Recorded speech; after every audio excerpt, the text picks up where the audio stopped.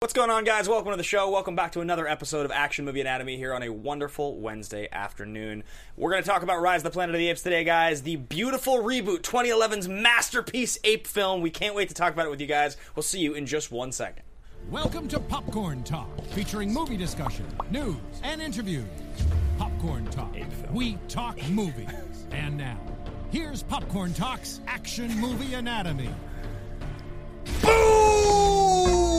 I don't care how many times I hear this song. It never gets old. No. Every time it comes on in the car, I'm just like, yes! Yes! Here we go. I am Optimus Prime. Oh, wait, no, that was last week. That was last week's episode. Ah, shit. Welcome to the show, guys. Welcome to Action Movie Anatomy. Welcome to Aption. Nope. That didn't work. I like that you called it an ape show in the intro. An ape movie? Ape movie. It's a favorite genre of mine. Is We ape are movies. Professionals at what we do. It's a sign of when you're trying to come up with what you're going to say on the spot and you lose your train of thought. So you say something like an ape movie. Ape movie. Welcome to the show, guys. Welcome to Action Movie Anatomy. It's Wednesday. We're talking Rise of the Planet of the Apes. Rupert Wyatt's 2011 reboot of the franchise. A very underrated film. A film I'm very excited to talk about today. Yeah, incredibly underrated and overlooked and forgotten about. I feel like this whole franchise has kind of gotten that effect. It's interesting, though, because everyone's referring to the third movie as a masterpiece, and it's like, do you even remember the first two, person? Yeah. Oh, definitely. And I think it makes it exciting. I love when things like this happen with movies like this, because it means that people's willingness to treat this trilogy seriously. It's like Edge of Tomorrow. It's like the same sort of thing. People missed it. So now it's like when you talk about that movie, it's a modern classic. Whereas like when people see something in the beginning and it's like a hugely hyped movie, people have a much, much larger unwillingness to give it the credit it's due. For sure, and this was a massively hyped film. I mean, this is one of the most. I mean, the original Planet of the Apes is one of the most cult classic films ever. Yeah.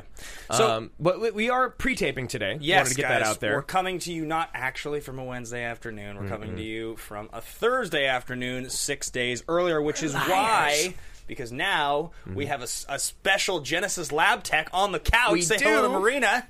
Hello. back. She's back. I survived in Genesis, and I'm excited to be here. Yeah, but she's not in the live chat, guys, because there is no live chat. There is no live chat. She survived the simian flu, but we will try to be in the live chat when this video goes up. Yes, I promise I will be there next Wednesday. So if to you talk guys to y'all. want to work on like some time travel stuff, she'll be like sitting there pretending she's in the live chat, but then being on the live chat somewhere else. To blow your mind. Yeah, crazy stuff. So, guys, we're on the Popcorn Talk Network, coming to you live, the online broadcast network dedicated to talking movies, pop culture, and bucketfuls of pop culture. If you want to follow along with the conversation, you can find either one of us. You can find me at Ben Bateman Media on Twitter and Instagram. You can find our podcast at AMA Podcast, and you can find our Facebook group. Yeah. There's a Facebook fan page, the AMA Podcast fan page. There's like 10 people joining that a day almost. It Very feels cool. like. It's awesome. A lot of interaction. You guys can find me at Andrew Guy on Instagram and Twitter, and you will see me interacting on that fan page a lot. And if you want to follow along with the exploits of our official Genesis Lab Tech, Marina Verano, where can they find you? Instagram and Twitter at Marina_Verano. Excellent. I think she got more followers yesterday than I've gotten in 2 years. Yeah. Solid. Seems about right. Optimus Prime hooked it up. He did. Yeah. He did. Did a good job. So, guys, let's talk about this movie. We talk about action movies here, and this is definitely an action movie. Yep. They have 4 basic rules they adhere to, aside from being made after 1981. Rule number 1, the hero always plays by their own rules. Now, what's interesting about this is it doesn't seem at the beginning like the hero is the hero. Yeah. He seems like a support character, but in the end, the kind of generic straight white male character ends up as just exactly that. Yeah, And totally. The monkey, the ape, is 100% the hero. Yeah, and so does that make the villain the Brian Cox's son? I think like the villain in this movie is Is mankind. humanity. Yeah, mankind, Because in yeah. a lot of ways, like James Franco is a hero, but he just is a villain by default. Totally, and Yeah. like they're the ones that created the simian flu, and they talk about that extensively in the second movie. That it wasn't apes. Right. It's not fair to call it the simian flu. You should call it the human flu. I mean, in You the know? end, if you like the one part of this movie that when you're watching, I think people skip over is that 3/4 of the way into the movie, this character that you're supposed to feel sympathetic towards, James Franco, goes back to experimenting on apes again. Yeah. So he goes and does this like evil thing, even though it's for the purpose of saving humans. Like, But it's not. It's really just a selfish conquest. It's not even to save humans. It's just to save his dad. That's Yeah. why he's so actively doing it in the moment. which makes this movie very interesting. And, Yeah. if you get caught up in the black and white of it, you miss the fact that like he really isn't the hero. He's almost kind of the villain. He's the some- one that started everything. He's part of humanity. So rule number 2, the hero and the villain are always the smartest people, beings, things, apes, dinosaurs, robots, what have you in the room. okay, well, Caesar's definitely the smartest in the room, 100%. Oh, 100%. But who's the villain who is equally smart? Nobody. Yeah, see, that's the problem. Is there isn't really a true villain other than mankind. Yeah, Brian Cox doesn't know what's going on enough to be the villain. But I think you can't He say just that eats a mankind sandwich is the instead. villain and say that it is the smartest person in the room because, or it tries to be. Right. It tries to contain him. It's trying to evolve past him. It's trying to, we are the villain. Yeah, right. 100%. Rule number 3, the movie is driven by a police, military, political, or mercenary figure. Yeah, in no way, shape, or form does that apply to this one. No, it does not. Yeah, there's nobody we can't even... I mean, they work for the government, They're an ape militia. but he's an ape Yeah. if he's the hero, so no. Yeah. It don't work. Ape militia? Okay. Band name? Ape militia? Rule number 4, the movie contains a minimum of 1 explosion I feel like something explodes. on the Does bridge. the helicopter Oh, the explode? helicopter Yeah, explodes. helicopter. There we go. Yeah, Yep. there's a helicopter explosion. We watched it, I promise. Yeah. So that's the rules, guys. As you know, we have been a little more loose with the rules, and in these recent months, we've decided to kind of expand a little bit outside of our comfort zone. Yeah, absolutely, and I think that it's actually improved the show. Yeah, so coming up on the show today, guys, we are going to be talking about everything to do with this film, as well as a couple different segments. One, sequels that surpass the original, or at least that the common opinion is that those sequels did surpass. Stay tuned for that. Zeros to heroes, some of our favorite characters who start in the gutter or start as sissies and become awesome, commanding, leading, just like yes characters. And then finally, we're going to be talking a little bit about the AMA question later, submitted this week by Jacob Leif. Life? It's Lief, Jacob. I love you. Thank you. I just don't know how to say it. And you asked us a great question, which inspired Yeah, it's a another very good conversation question. we're going to get to later. But right now, we are going to watch the trailer for the film and get into our thesis statements. Cool. That was good. That was pretty good. I'd watch this show. Would you? If I was listening to you right now. Are you just saying that to be nice? Yeah, I am. Oh, okay. No, that was really good. I Uh, liked it. Steven, you got the trailer going, brother? Nope. Steve. He left. He left. We're actually just here on our own. Yeah, We don't have an engineer. He was exposed to the ALZ 112, and It's gone. The simian Please flu has... excuse me for a second. Steve, there he is. Yeah, Yeah, that's it's all all right, good. man. We're going to show this trailer. Boom. I don't remember this trailer. I think it was sweet, though.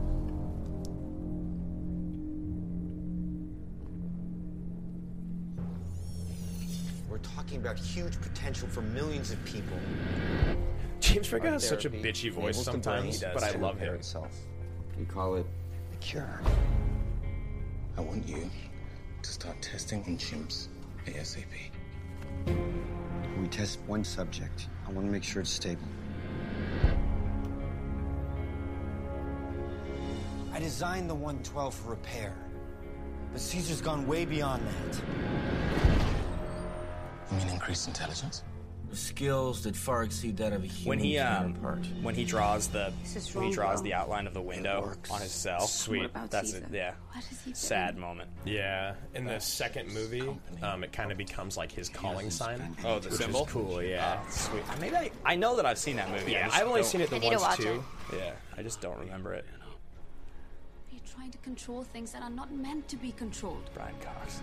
There's Mila Kunis that you know. Mila Kunis' accent is weird. Yeah. She did some great makeup in this film. Nope. Not Mila Kunis. I still think it's Mila Kunis. They are contaminated. Put those apes down.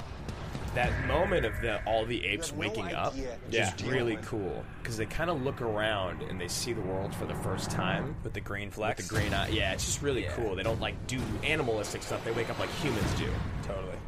Yeah, this movie's sweet. It's so good. I mean, I guess Oiello is the bad guy. Yeah, he's the villain, but yeah, when they're running around the streets So and they throw the sweet. manhole cover and the spears. and the parking meter. Yeah. Just like sheer power over everything. Yeah, that's sick. Yeah. It was a great trailer. Yeah, totally. Yeah, that's sweet. what you expect out of these now. Yes.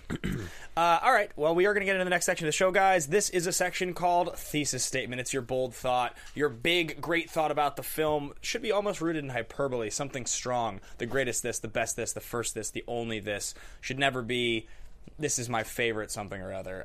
It should be much more definitive than that. This is what you want to talk about at a party when the movie comes up. Yep. So we're going to get straight into it. Drew, would you like to start with your thesis statement? Yeah, I'm having a hard time because I have a couple that I really like, and then the one that I think I'm sticking with, I'm kind of having a hard time verbalizing it. So the first one I want to talk about is that, like, this franchise has subtly used its casting almost more effectively than any other franchise or series has. Yeah. And the reason I say that is, if you look at when these movies are made and who's in them, they capitalize on people that are on top of the world at the time. So you look at when this movie came out, 127 Hours just happened, Slumdog just happened, and Lithgow was just the Trinity Killer on Dexter. They're literally three of the biggest actors in the world. You just don't really know it. Yeah, right. But they are. Yeah, they're all like buzz actors. Totally. Big it's buzz the same actors. with the second movie. Who do you get in there? You get Gary Oldman, who's been playing the Commissioner Gordon in the biggest franchise of all time. You've got Jason Clarke, who has just saturated himself in the Terminator franchise, in this franchise, and in Zero Dark 30. and Zero Dark 30. And then and the female in there is different because she's always around. I can't remember her name. She's in The Waitress. Carrie Russell? Carrie Russell. Okay. Yeah, Carrie Russell always pops in and out. She never like disappears or like totally. But and then now in the third movie, they've got Woody. Yeah. And Woody's on top of the world Woody's again. in everything. Yeah. He's in every franchise. So one of the things I want to say is because one of our questions was that, like, was James Franco, he almost felt out of place from Eddie Green. And I get what you're saying, but not at all. They needed other reasons for people to come watch this movie other than just Planet of the Apes. Yeah. So that's one of my thesis statements. The other one is that this is the first time in the whole franchise series, reboots, remakes, that you're rooting for the apes 100%. Yeah, 100%. And the more we talk about it, the more I think about it, the more I think that that's true. Yeah, totally. I mean, I don't remember the first one very, very well, but I definitely remember the Mark Wahlberg one. Yeah. And yeah, you're totally rooting for the apes in this movie, 100%. Right, yeah. You totally root for the humans in the other ones. They're much simpler movies, I think, in that sense. Yeah. Marina, did you find yourself rooting for the apes? I did. Yeah? I did. In the beginning, I love Caesar, and I love the relationship that he had with Will, so I wanted him to kind of stay put. Right. And I was, like, shocked when it kind of switched roles, and I'm like, you know what? No, he needs to break free. They're not supposed to be there. But that was actually my thesis statement. I was just going to say, through the dramatic strides Will goes to, save his father, he doesn't realize how selfish it is. And you kind of find yourself in between that battle, like, this guy's not living his life because he's not himself anymore, the father. Yeah. But then again, Caesar's not living his either. But I found myself, like, totally torn throughout the whole movie, like, till the end. But then, obviously, the last scene, which was crazy on the San Francisco Bridge, I was like, yes, Caesar. Yeah. That's super interesting because when you were talking earlier, when you were introducing teasing our segments, you were talking about, like, the cure and the disease and trying to cure Alzheimer's. They create the simian flu. It's so interesting because in these movies, there's all these sociological struggles that go on. In the second movie, the only reason that they become enemies again is because the humans need power. So they need the dam to create electricity, whereas the apes can live in darkness. Right. So it's this thing of this. The humans are always the villains because they're the ones that need, and so they destroy, whereas the apes can just be left alone and they can exist. So I thought that was really interesting when you were talking about that and with your thesis, to where it's just like, yeah, it's just cause and effect. Right. We're the problem. Right. I think I'm going to go much simpler. And thinking about this, I've been sitting here for the whole intro of the show just trying to make sure that I'm not missing something. But I think it's pretty clear that this film starts the most underrated reboot trilogy ever made. Yeah. I don't think that there's another one that is on the same level, because even if you go back and you look at the budget for this film, funny that you drew that logo and I drew the logo too. We both drew the window on our paper. The window logo. I mean, this movie was made for $93 million. This was made in 2011, and that's nothing compared. Transformers cost $150 or $125 million? $150 million. Yeah. 4 years prior. Yeah, 4 years prior. And, like, this is a movie about, like, a giant war of CGI apes. With a massive, massive cult following behind it. Yeah, and so they really skimped on the budget, which is what this movie really was when it came out. I definitely recall knowing that there was a new Planet of the Apes movie coming out and just sort of being like, okay, like this wasn't really in my generation. I remember the Mark Wahlberg one sucked, and like these classic movies are just sort of like, they're from like 45 years ago. So like my dad watched them. I've seen the 1967 one. I don't think I've seen any of the sequels. They're spoofed a lot, but like it wasn't relevant. It was not current. Yeah, that Mark Wahlberg one was tough because it wasn't actually like him and Bonham Carter and Clark Duncan and Tim Roth didn't really do a bad job. It was just the story was so discombobulated and it was so Tim Burton just trying to be Tim Burton. It was just a nightmare. I guess the more appropriate thing to say is that the Tim Burton one sucked. Yeah, it would just say Mark Wahlberg because he's the star. Yeah. Yeah. I mean, but that's also the part of Wahlberg's career when he was like, the world was trying to figure out if they were going to take him seriously and what he was doing. He almost got caught in the Icarus effect. Yeah, it was right before he like dipped down and then swung back. And of course now, if I was going to make the list of probably the 5 biggest male stars in the world, I think He's Wahlberg's definitely clearly one of the 5 biggest stars in the world. Absolutely. Like his last few years have been insane. Insane. And he makes good movies too. They're not just, like...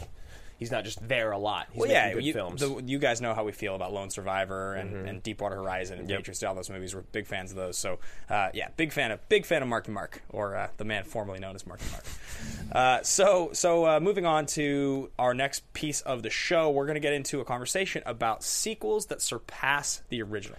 Yeah, and can I intro this? Because go ahead. I wanted to talk about it because our fans, when you and I decided what we were going to do for the next month and a half of shows, our fans were immediately up in arms about how they think we should do Dawn instead of Rise.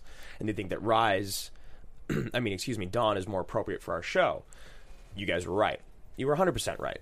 The thing is that we believe that it's more important to tell the origin story of such a great character. If the third movie is as fantastic as it is, which I really hope it is, we need to know where Caesar came from. We need to know about Lithgow. We need to know about Franco. Like, Marina, you've never seen any of them, right? Until last night. In order to appreciate it, I don't think I would have been able to just jump into a segment that was on Dawn or the one that's going to come out. You need to know where it starts, because then you grow attached to it and you're just more invested. Absolutely. And one of the biggest things about Dawn and why you love it so much is because you are on Caesar's side. Right. So, I agree. I think that Dawn's a better movie. I think it's a little more entertaining. I think it fits our show more appropriately. But just like I say about Batman Begins and The Dark Knight, and I'm going to use that as a segue into this, I think that, however, The Dark Knight is a better film. I think that Batman Begins is more important. And I'd say the exact same thing about Dawn and Rise. I think Dawn is better and more entertaining. I think Rise is much more important. Yeah, well, look, I mean, if we were going to cover the film on here that felt like it was just the action-packed best film... I think we would have covered Dawn straight up. Absolutely. But I think the difference is that we talk about so frequently on this show, it's the scenes between the action that's what the movies are about for us. Yeah. And it's really those just like, that's where I mean, you guys know, you've watched, you've listened. The fist pump moment is about that connection to the movie. Yeah. A fist pump moment is supposed to make you feel just like, yes, I love this. It's hard to have as satisfying a fist pump moment for Dawn if you're not talking Rise first. In the same way, like... and I think the big difference is that while Dawn of the Planet of the Apes is considered to be a very good movie, the reason we were able to do The Dark Knight on the show and not Batman Begins is because Dark Knight is considered to be one of the like 20 or 30 greatest films made in the history of mankind. Ever, yeah. So it's like we can do that. We can skip a movie, and because Dark Knight is so much more important of a movie in the context of the world, but in the context of that franchise. And we also all know who Bruce Wayne is. We all know how his parents died and the pearl necklace and all that stuff. So it's different. Because this is not a remake. It's a reboot. It's a reboot. Officially a reboot. This is not the story that we know from back in the day. Yeah, and now it sounds like this might end up being a prequel, trilogy prequel. If we don't know, it's not a spoiler because we just heard that maybe in War. Yeah, because I haven't seen it yet. Yep. So other sequels that we had on this list, I think there's some good ones on here. So another one I came up with was T1 and T2. Yeah, I think you go back and you look and it's like, Terminator 1 changed the game. It was very important. But Terminator 2 became this touchstone film for movie fans. Absolutely. We believe it's the greatest action film of all time on this show. But if you hadn't seen T1, you wouldn't understand why in T2 Linda Hamilton freaks out the way she does. Right. You need those things to make it important. Yeah, absolutely. Yeah, I think that's a huge one. I think going... Again, with Cameron, I mean, Aliens and Alien. Oh, absolutely. Same deal, same kind of thing. I think you can do the same thing with the early comic book movies, so both Spider-Man 1 and Spider-Man 2 and X-Men 1 and X-Men 2. Yeah. I think everybody agrees Spider-Man 2 is a better movie, and X2 is considered to be the crown jewel of the Marvel Universe for a while there before they started making really good movies. They started making real movies. Yeah, like Captain America and Winter Soldier is really interesting because everyone, I'd say like 100% of people I've talked to think Winter Soldier's a better movie. Yeah. And then a couple more I wanted to throw in there just because I like to stir the pot. Empire over New Hope. Yeah, I mean, everyone thinks that. No, I am your father. And then, of course, Godfather 1 and Godfather 2.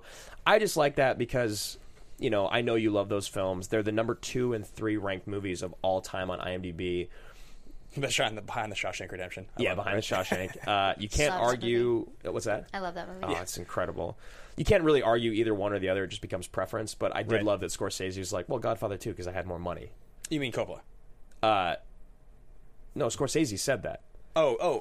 He didn't make it. I'm just saying Scorsese says he likes Godfather 2 more because he had more money. That's the actual quote. I don't know why that's the quote. Oh, he may be referring to Coppola because he had more money to make it? Got it. Yeah, sorry. I understand how that's very confusing because Coppola had more money. Exactly. Yeah. I mean, I've gone on the record for a long time saying that I think I like Godfather 2 more, though honestly, recently when I've gone back to watch them, I actually changed my opinion. Yeah. Godfather 1 is like... I was talking to Drew McQueenie, who writes for...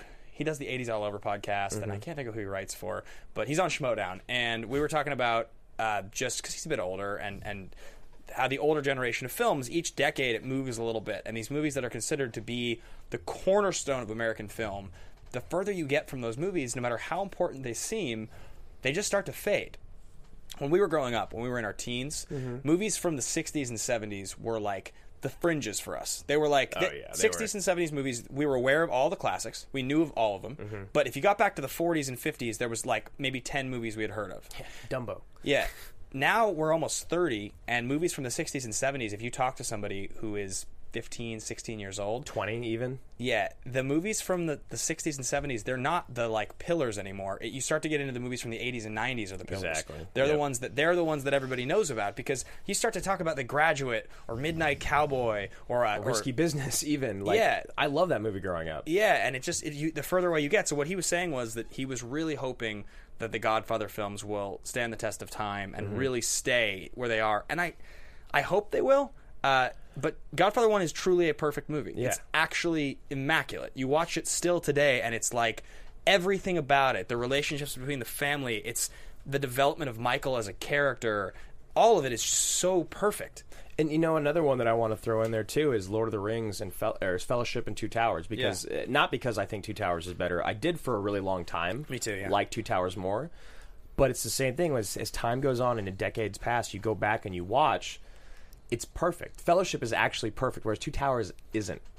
Fellowship tells this perfect narrative. The exposition is great. They all come together.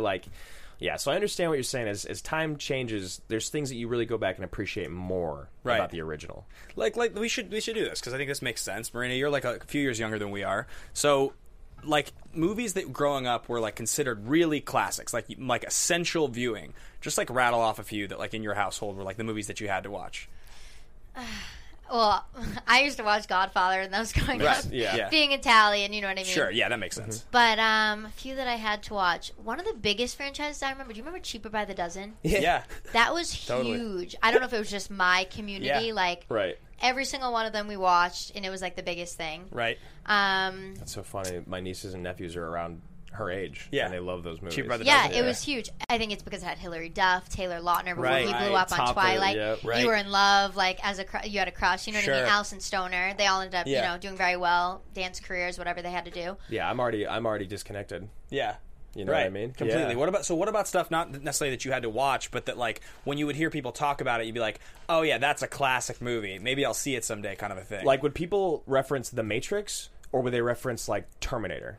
You know what I mean? Terminator. Or like The Incredibles. Yeah, right. That's interesting. Yeah, for sure. I mean, so that's the thing is that the true classics are still standing the test of time, but you see that she misses everything else that isn't in between. I feel like there's a huge gap. Yeah, no, for sure. Like she's saying like, oh yeah, Terminator and Godfather. Yeah. It's like those are some of the greatest of all time, but what about like The Graduate? What about Risky Business? What about Risky Business? Okay, Pretty in Pink. 16 Candles. Breakfast That's Club. all 80s though. Yeah, right. So that's literally the equivalent of the 60s and 70s like for us. Exactly. Yeah, that's what I'm saying. So crazy to me. Yeah, it's a trip. Anchorman, maybe. Yeah. See, so then I was in high school, I think. Right, Anchorman? Or middle school. Yeah, was it 2004, I think? Yeah, I think that sounds sophomore, right. Yeah. Such a trip. Yeah, all right. So anyway, guys, that's going to cover sequels that surpass for us. We're going to get into the next part of our show, which is a sweet one for this movie because this is fist pump moment. It's that moment you're watching a movie, something happens, you kind of look around, you're like, are you seeing this right now? Are you seeing what's happening? I'm so excited to get to watch the rest of this movie. Yes, there's 2 hours left? Oh my God, I can't wait. It can be anything. It can be an explosion, a look from one character to another, the music, the title sequence, whatever you want it to be. A phone call between an MTA officer and his wife. Yeah. Milk, I can get a half gallon. Get a half gallon. I can't get a whole gallon. I can't get a whole gallon. You tell yourself when you get home.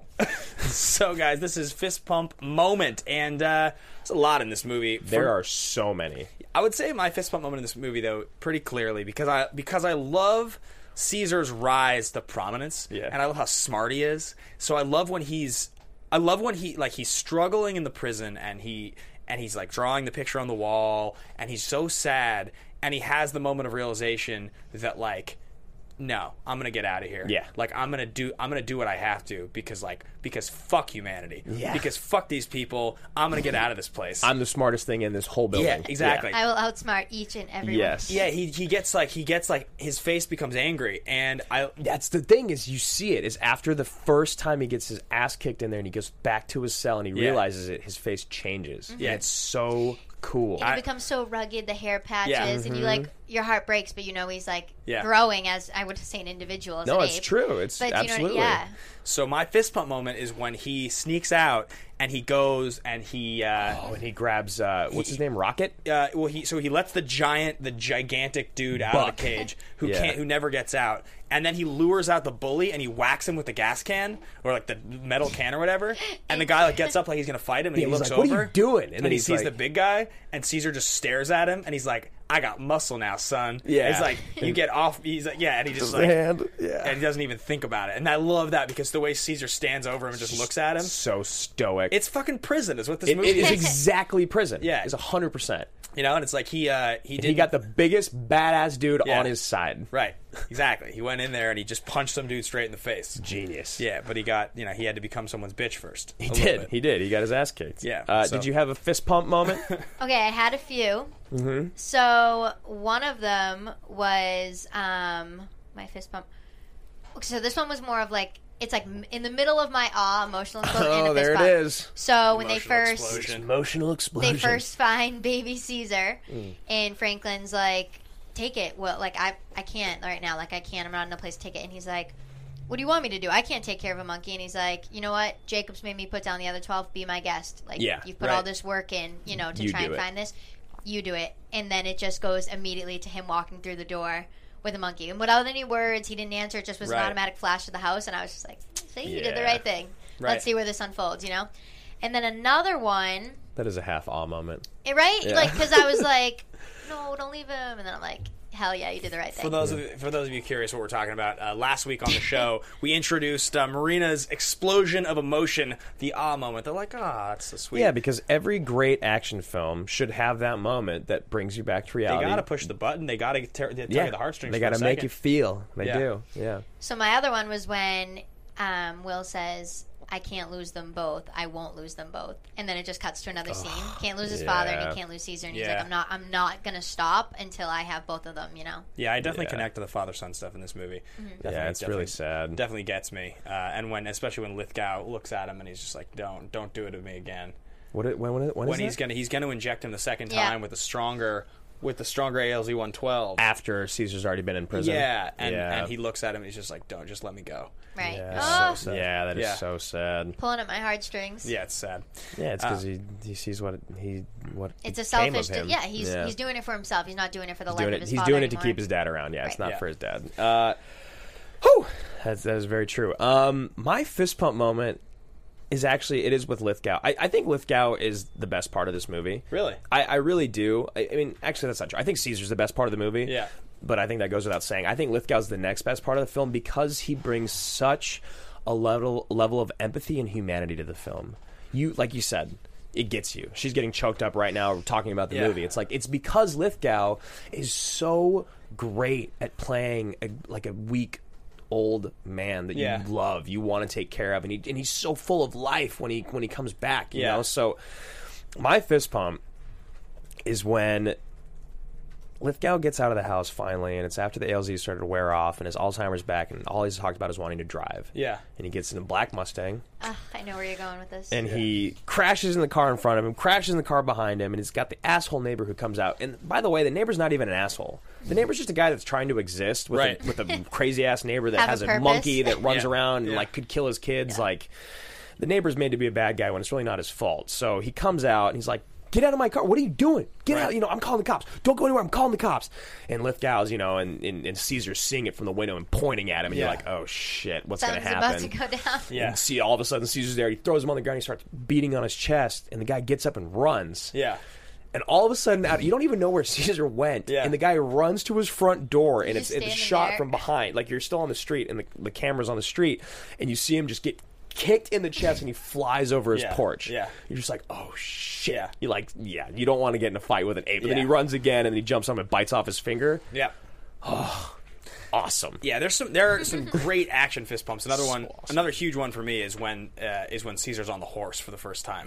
Yeah. And you see him pop up. That's that's pretty sick. There's something super epic about monkeys riding horses holding guns. Yeah, really. It looks it's awesome. definitely not a common occasion. Yeah, that's true. I guess you don't see it that often. Yeah, they've done a great job. I mean, I honestly think that the action sequence in the last 40 minutes, where very often action sequences in movies lose me, the action is the part of the movie that loses me, did not lose me at all. No, it's epic. It was a really, really sweet action sequence. You know what another one is? When the music that plays, I thought was a really smart choice when he rolls the cans and it's like dun dun dun dun dun dun. Yeah. You know? Like all of a sudden you just see the fumes go up and the monkeys are like sleeping and I thought that was music. Really so cool it was moment. but it was still like just music alone, no words. I was like finding myself like amped for so you're getting it. You get fist pump. You understand. It's my thing. We did have a secondary fist pump, you and I. And it's when Brian Cox walks on screen for the first time because I totally forgot he was in the movie. Yeah. I legitimately almost called you. Yeah. I almost called you like, dude, I forgot Cox was in this. He's amazing. I was sitting there. Never heard of him. I was sitting there with Rox, and we were watching it, and she was like, Cox came on. I was like, oh, Cox. She was like, what? She's like, why do you care? I was like, yes, Cox. It's good. You should scream that when you hang out with your girlfriend. Yeah. All right. Moving on to star profiles. This is what I'm talking about. This is super interesting. So you got James Franco, who did 127 hours in 2010. He was nominated for Best Actor. That also was nominated for Director and Picture. Is that right? 27 hours? It's 127 hours. This is the end. It's 100. It's 127. It's so good. And then he's uncredited in The Green Hornet. Yeah, must have a small role. I don't remember him in there. Because Rogan, yeah. Yeah, and then Your Highness, which was that god-awful stoner comedy set back in time. I didn't see it, but it's definitely one of the movies from like that whole run, that group, that is like, I just never hear a word about it. It's supposed to be atrocious. Yeah, with Natalie Portman. Yeah, which is a crazy case. Isn't it him, McBride, and Portman? Yeah. And you're just like, this seems perfect. And then The Broken Tower, which I don't really know what that is. And then he went on to, I mean, you know what he's doing now. Was Pineapple Express before this? It must have been. It must have been it was 2009. before this. I was just about to say Yeah, that. it was 2009. Which is like one of my favorite comedies ever made. So good. It's another movie we could do on here, actually. That's true. Those are the three. There's like 4 or 5 now, I think, Yeah, right? that's Anytime people are talking about funny movies, that comes up.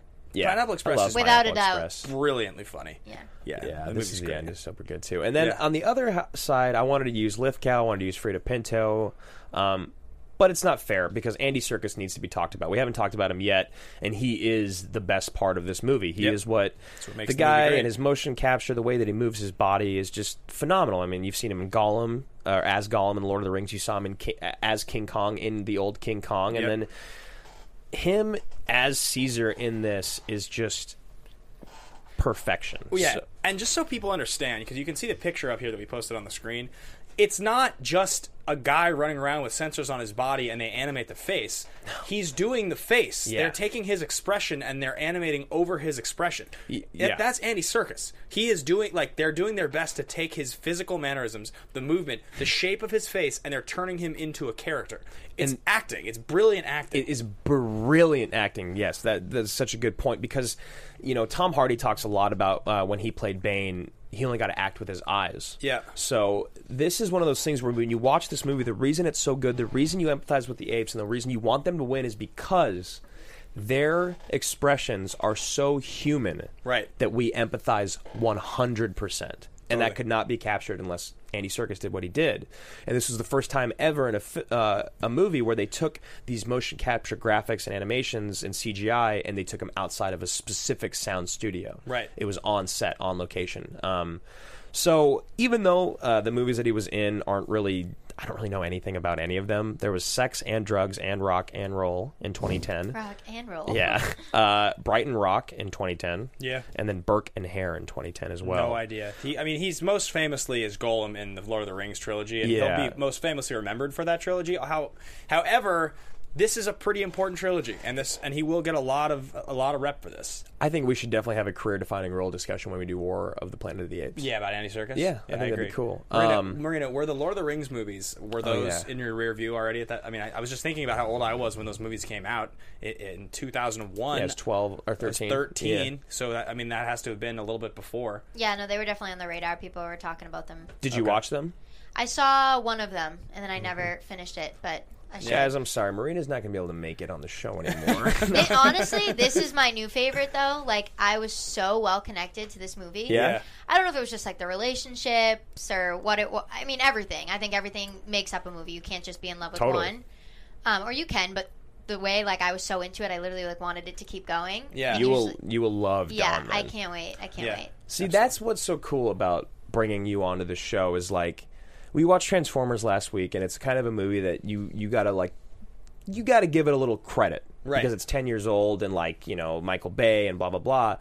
But this is why I love doing this show, is because people don't realize that Rise of the Planet of the Apes is a phenomenal movie for its acting, its writing, its screenplay, its direction. Like, there's all these things that people don't give credit to action movies for. But this movie is a brilliant film. Yeah, it's really good.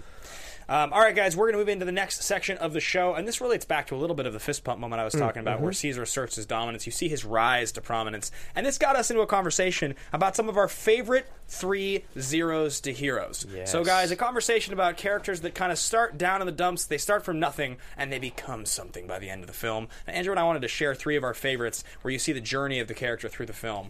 Emperor Kuzco from the Emperor's New Groove. Yeah, I like him. There's that song, Zero to Hero, just like that. Did you just come up with us right now, or had you been waiting to spring that one on me? I don't know. I actually just thought of it now. Yeah, I do have a few. Do you want to hop in first? Yeah, I'm going to jump in first with Will Ferrell and the other guys. He starts out as a mild-mannered cop, so I became an accountant for the New York Police Department. Literally the most boring job possible. Ever. He is amazing in this movie. So Will Ferrell, I've said this on the show before, one of my favorite actors of all time.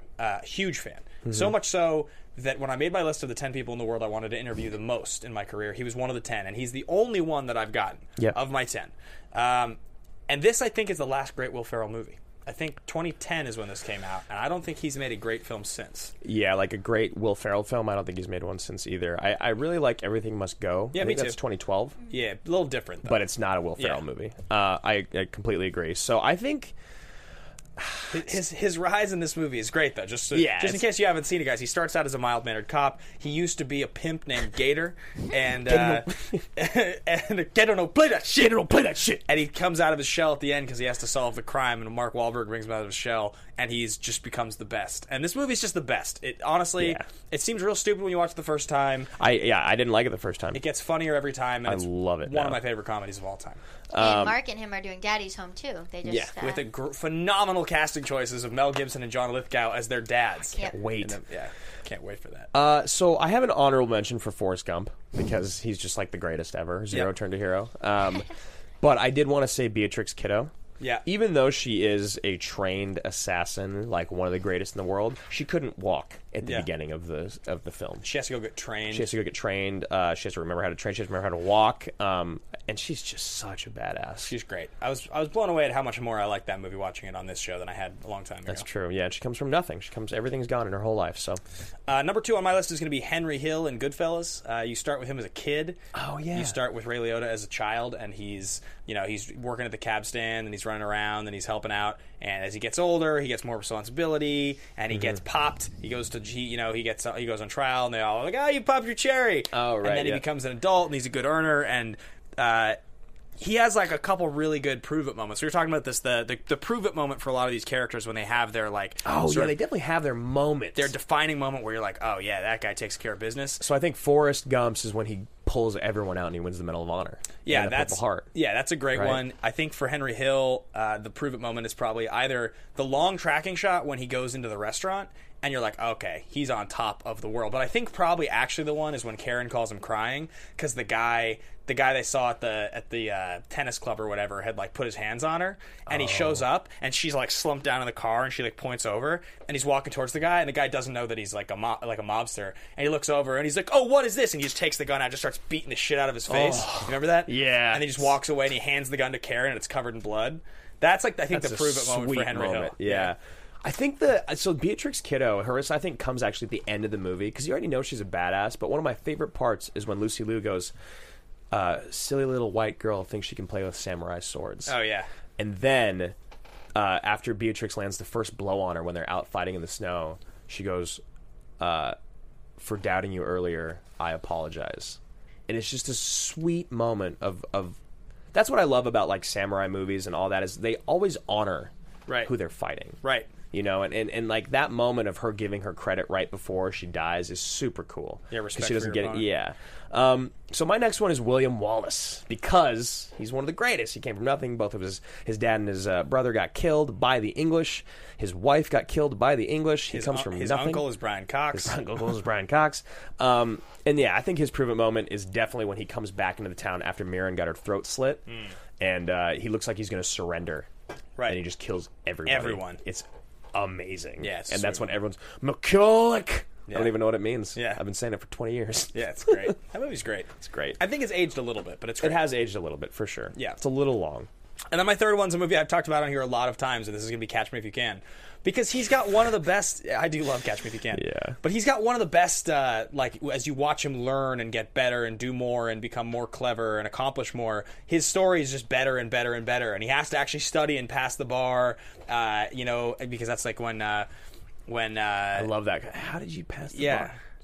I studied. Yeah, it's such a great line. It's great. That movie's really great. I think that movie is highly underrated. I've said it a lot of times. For sure. And I also think if you want to do it, Tom Hanks can also be the hero. And his proving point is when he lies to Leo and gets him to come outside. Yeah, right. That is so great. Yeah, totally.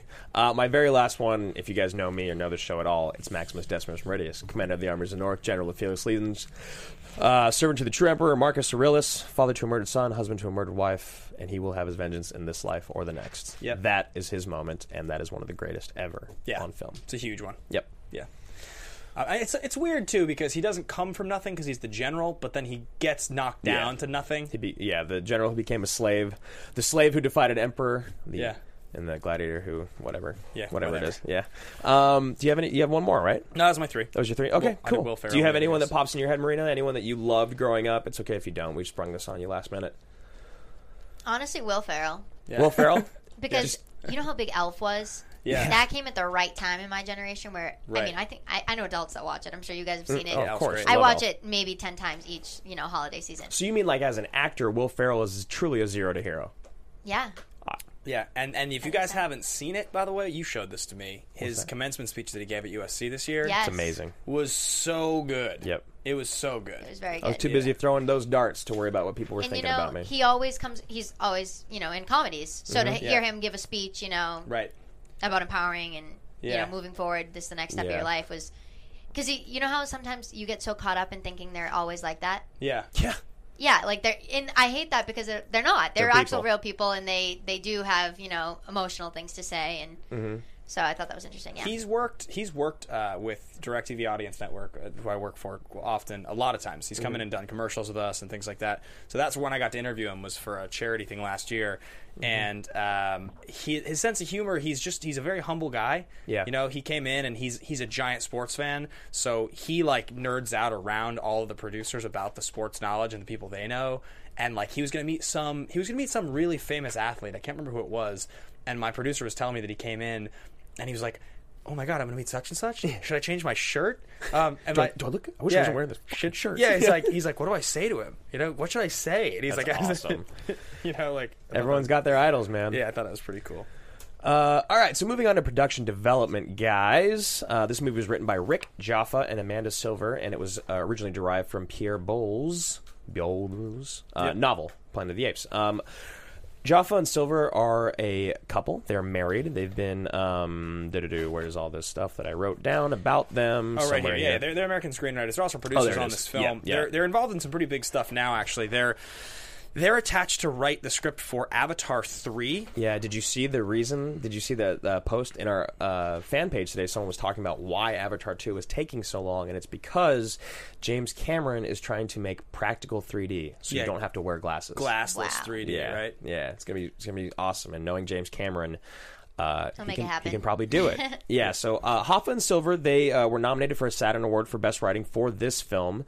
They were co-writers and producers for Dawn as well, and for War of the Planet of the Apes. I think they're actually just producing that one. And they're also working on the script for Mulan, live-action Mulan. Yes, yeah. And they also wrote the screen story for Jurassic World and In the Heart of the Sea. Silver... she's the sister of Michael B. Silver, the actor, and granddaughter of the screenwriting legend Sidney Bachman. And in 2015, she was named one of the most influential women in Hollywood, which is cool because she's totally kicking ass right now. What is this? I didn't pull this. Which one, Rupert Wyatt or Stephen Bullock? Oh, yeah. The first script that they ever penned was in 2006, completely unrelated, about a Genesis project about a killer or a chimpanzee that was genetically altered, engineered, that went crazy. Yeah. And that ended up kind of just being tied to this and it evolved into Rise of the Planet of the Apes. They basically wrote an ape movie. Yeah. And then they said, let's make your ape movie into a reboot of Planet of the Apes. Oh, so that's why you said ape movie. Genius. And then Pierre Bolle is actually really cool. There's some cool stuff about him. He was in basically what is the French Secret Service during World War II. Oh, crazy. In Singapore, and he was captured and tortured in 2 years in a labor camp. Okay, so this is the dude that wrote the movie. Wow. Yeah, and these books. So he used these experiences to write the book the Bridge Over the River Kwai. Yeah. About the notorious Death Railway, which later became an international bestseller and a movie that won 7 Oscars. Bridge on the River Kwai. Yeah, Bridge on the River Kwai. And then and then the other movie or the book he wrote was Planet of the Apes. Right. And did you see they made like 8 movies now? Yeah, I guess that would be. Yeah, it's like 8 movies. 7 maybe. So those are the writers. Those are the writers, yes, sir. It's directed by Rupert Wyatt, who is honestly kind of a nobody. A nobody, and also it's crazy that he didn't direct Dawn because he did such a great job with Rise. Yeah. I think he probably wasn't as suited for action, and they wanted to make it a bigger action film. So what ended up happening is Rupert Wyatt's English. He had worked in documentaries a little bit. He's a producer, writer, director.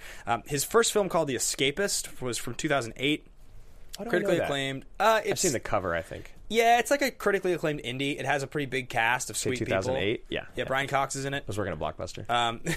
And then he did this in 2011. This was his second film. This film was very successful, made a lot of money, and followed up this with The Gambler, the Wahlberg film, in 2014. Which is actually, I've heard, is okay. It's okay. Yeah. I saw it with my family one Christmas. I like that movie. It's a remake, The Gambler, and it's a remake that, like...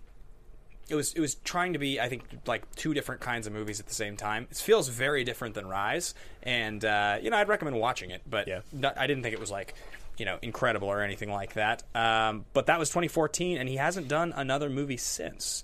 So he directed the pilot for Turn on AMC, and it's pretty much Rupert Wyatt. So and then the only other people that we haven't talked about yet are the 2 producers. Well, there were 4 producers. Rick and Amanda were producers as well, the writers, as we said. But there were Peter Chernin and Dylan Clark. Tell me about them.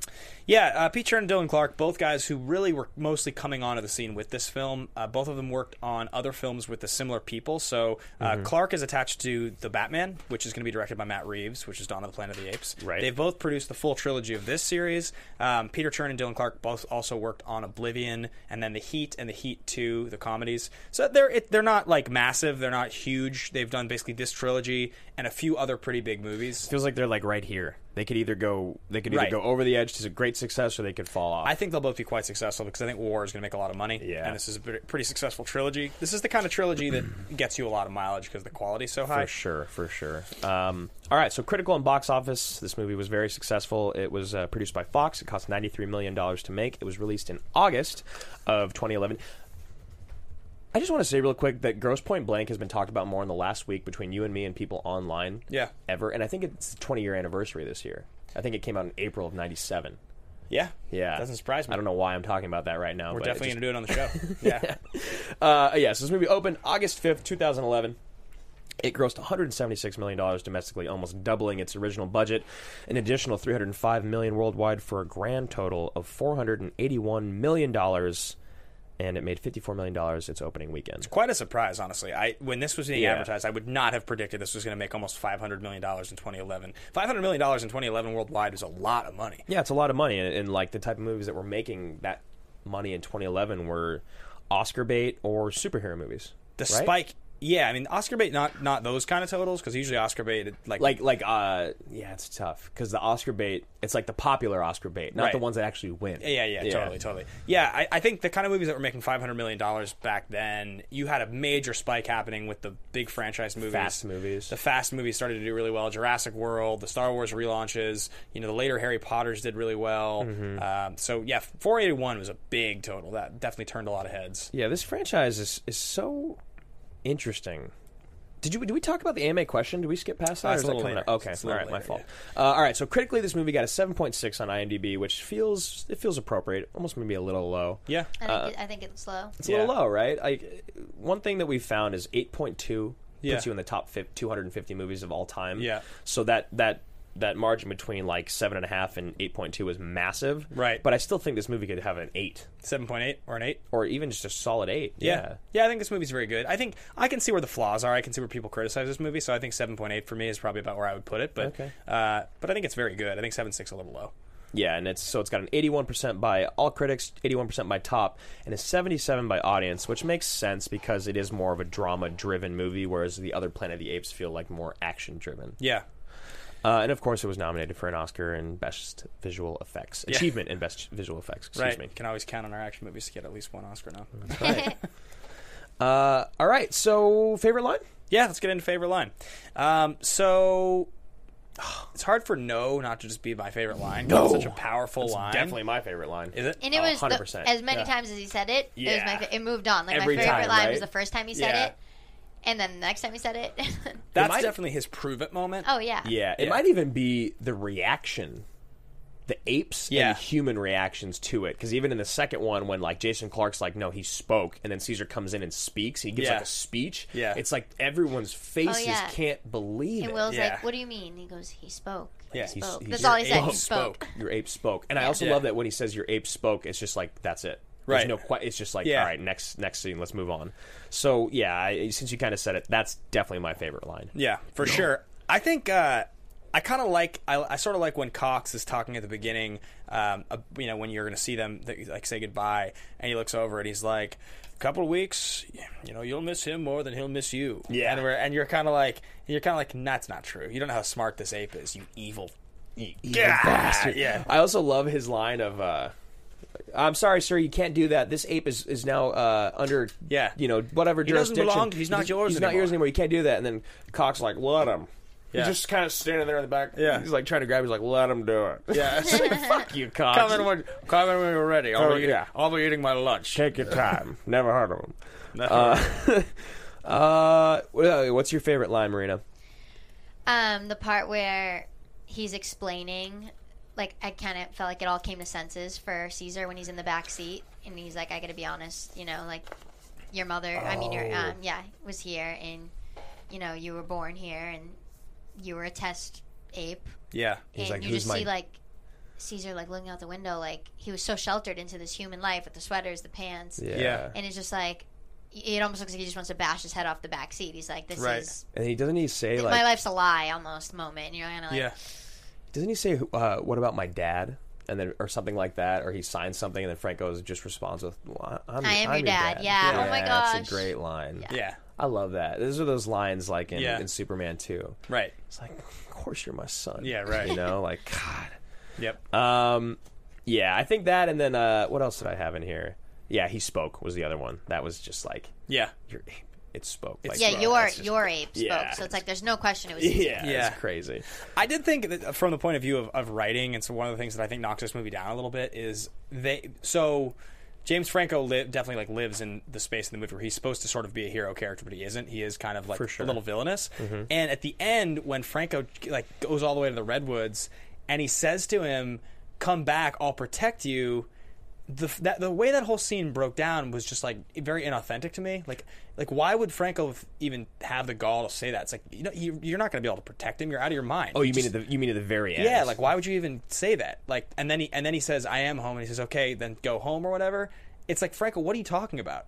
You're way too smart to even act like that. To even know that this is even a possibility. Well, because did you read about how there was a different ending? No. So there's an alternate ending that was filmed, and about 2 weeks before the release, producers flew Serkis and Franco out to film that ending that you don't like, which makes sense. Because the original ending was there was supposed to be more action on the bridge, and something was supposed to happen to where basically Will got out to the woods, and there were still police chasing them, and then they were going to shoot at Caesar, and Will was going to step in the line of fire. Got it. And then something was going to happen in that moment, and then it was going to end up with Koba picking up a shotgun and learning how to shoot it at the end of the first movie. Oh. So they cut out all that, and they put in this ending that you don't really like, and it doesn't feel appropriate. Right. And that's one thing that's really interesting about Mission Impossible leading females and this movie, is the leading men just kind of disappear at the end of the movies, and the leading women disappear at the end of Mission Impossible movies. Huh.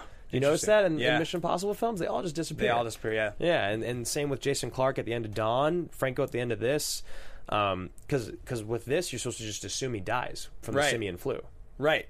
You know? Franco, you're talking about? Yeah, because he's just not back in the next movie. And everyone that's alive in the next movie are people that are immune. Got it. Interesting. Yeah. Interesting. So that... Did that lead into our question? Yeah, I think it leads into the next question. It's Jacob Leaf. The question, with the new Apes trilogy considered one of the best reboots ever made, making a huge comeback after the Tim Burton remake, what are some other franchises that would either benefit from a reboot or have benefited the most from a reboot? So, Good question, Jacob. Yeah, it's a great question. It's a great question. So my answer to that is that this is, I think, this is the franchise that has benefited the most from a reboot, or at least in terms of its perception of being very, very low perceived value. Whereas the Batman franchise still had, I think, a very high perceived value at the time they rebooted it. So because what happened was they would still talk trash about Forever and Robin, but everyone still loved the first two. Right. Yeah. This is just an underrated. Yeah, and that was actually another one that was on a list of sequels that surpassed the first. A lot of people thought that Batman Returns was better than Batman, which I think is crazy. No, that's crazy. Yeah, that's the first ludicrous. Batman's awesome. Absolutely. But yeah, I think that's, you know, The Dark Knight's the all time, that is the single all time greatest reboot ever in a trilogy. But also the value of Batman was still pretty high, so I don't think that it's like the most significant, I guess. Yeah, you know what I want to see? I want to see a good Fantastic Four movie. Yeah. That's what I want. Yeah, just I know. once. They just can't seem to do it right. They just can't do it. Even with Michael B. Clarke and Rooney Mara and Miles Teller. Michael B. Jordan, you mean? Or Michael B. Jordan. Yeah, you've got these amazing up-and-comers. They're all great actors, and you still can't make a good movie. Yeah. I want it to happen. I didn't even see that movie because I have heard it is so unwatchably bad. It's actually hilarious that, like, Sony... Because Sony did that, right? Yeah. So, like, the fact that The Amazing Spider-Man with Andrew Garfield and that Fantastic Four movie are, like, that's, like, what Sony did. That's, like, that's our superhero universe, guys. We did it. And then, like, now they're like, okay, we'll give you a Spider-Man movie. Yeah, you can have it. You can have it. Just give us some money, please. Yeah, right? Like, they're like, I guess we can't all just do this. I'll be honest, man. I think the Jurassic World shouldn't have happened. Yeah, me too. Me too. Yep. I totally feel that way. Do you have any reboots or any movies that you wish that you watched growing up, you wish would come back? I almost wish the Hobbit movies didn't happen, but they're not bad. I just love Lord of the Rings so much. They're fine. Yeah. I don't know. I don't think so. I was pretty content with all the movies growing up. Yeah. But I'm really excited to hear about, you know, your opinion on this reboot, and this is my first time watching it. Yeah. I'm so excited to watch. Like, I'm going to go home today and watch Dawn. Oh, yeah. Yeah, for sure. Like, it's so good. And seeing what everyone had to say about it online, like, that was the best. But we'll see. Yeah, I'm so curious about War. I would have said that the Casino Royale reboot of the Bond franchise was one of the best ever, except that they just tanked it so hard. They just the next got few movies worse and worse and worse. I think we're a little more harsh on those movies than most are. I think a lot of people think Quantum is whatever, and that Skyfall's great. Yeah, and people Spectre's like bad. Skyfall and Casino. Yeah, and Quantum's okay. But I mean, Daniel Craig's a really good Bond. I honestly think he might be my favorite Bond. Yeah, he's great. We have a release date of July 14th for the War movie. Mm-hmm. Yeah. We're gonna do that in for 2 weeks on the show. I'm trying to think, or no, we'll be doing it next week because is it next week or Baby Driver's first? Oh yeah, Baby Driver then War. Yeah, Excuse me. Yeah. That was our pitch. Yeah. Yep. There's our pitch. Baby Driver. Who's excited? That's my first time doing this show. I think that's it for reboots and stuff. Yeah. Yeah, I think so. Jacob, thanks for the question, man. Yeah, Always thank you. good to hear. There's a what lot you guys of have to say. really excellent questions online. I hope that we addressed a good amount of them throughout the episode without specifically addressing them. Yeah, definitely. And you guys can go, you can find those questions and submit others for future episodes on the Facebook fan page, which is growing. And also, guys, just as a quick shout out, because I know you're on there, Eddie from Bigger Boat Movies, I'm going to be doing a quick interview on his channel on anchor.fm, which is like podcast meets Twitter. It's an awesome app I'm on as well. Tomorrow that'll air. So go check that out. Check out his station. Just download the app. Mm-hmm. Yeah. So the last thing we're going to talk about here are which of the 3 action movie categories this movie fits into: totally legitimate, totally ridiculous, or ridiculously legitimate. Totally ridiculous movies are like Con Air and Face Off and Demolition Man. Yeah. They're very silly. They're laughable the whole way through, even though they're a lot of fun. Totally legitimate movies are going to be like Lone Survivor and Terminator 2, Fugitive. Yeah, movies that really hold together. They don't make you laugh unintentionally. They stand the test of time. Yeah, and then ridiculously legitimate is sort of the middle category, where there are definitely some moments where you chuckle. You know, they definitely they take some liberties, and sometimes it's intentional, sometimes it's not, but they're held together by at least one really, really strong core element, whether it's a performance or a story, General Hummel, a character arc or something. And for me, this movie is totally legitimate.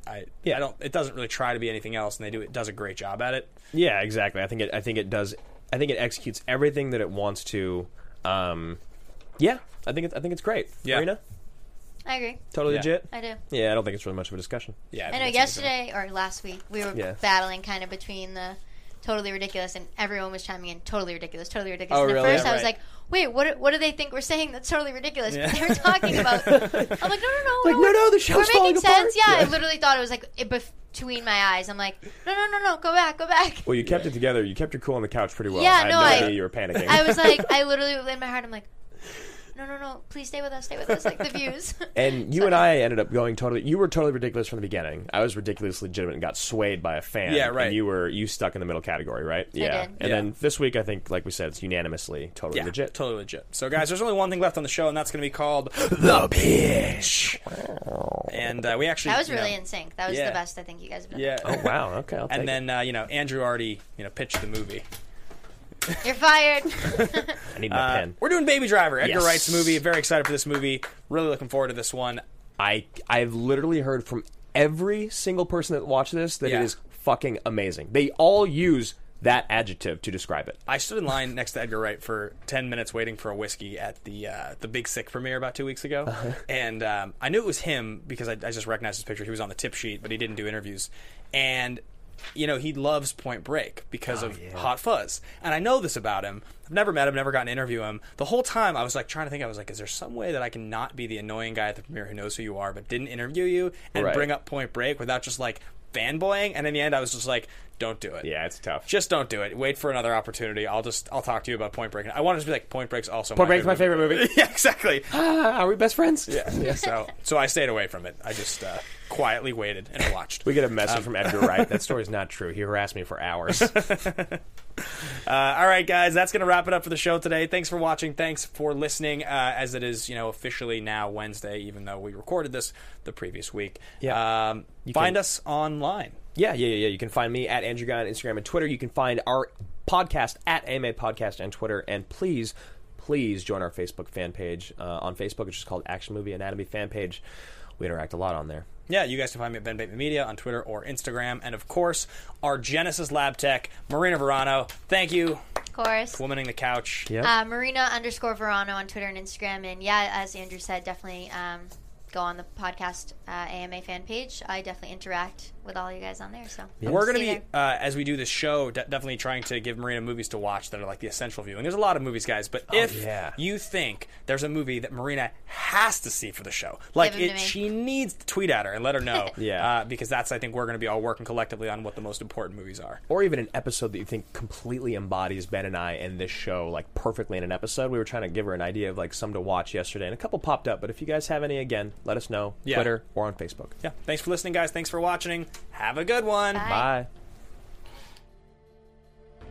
From producers Maria Menounos, Kevin Undergaro, Phil Svitek, and the entire Popcorn Talk Network, we would like to thank you for tuning in.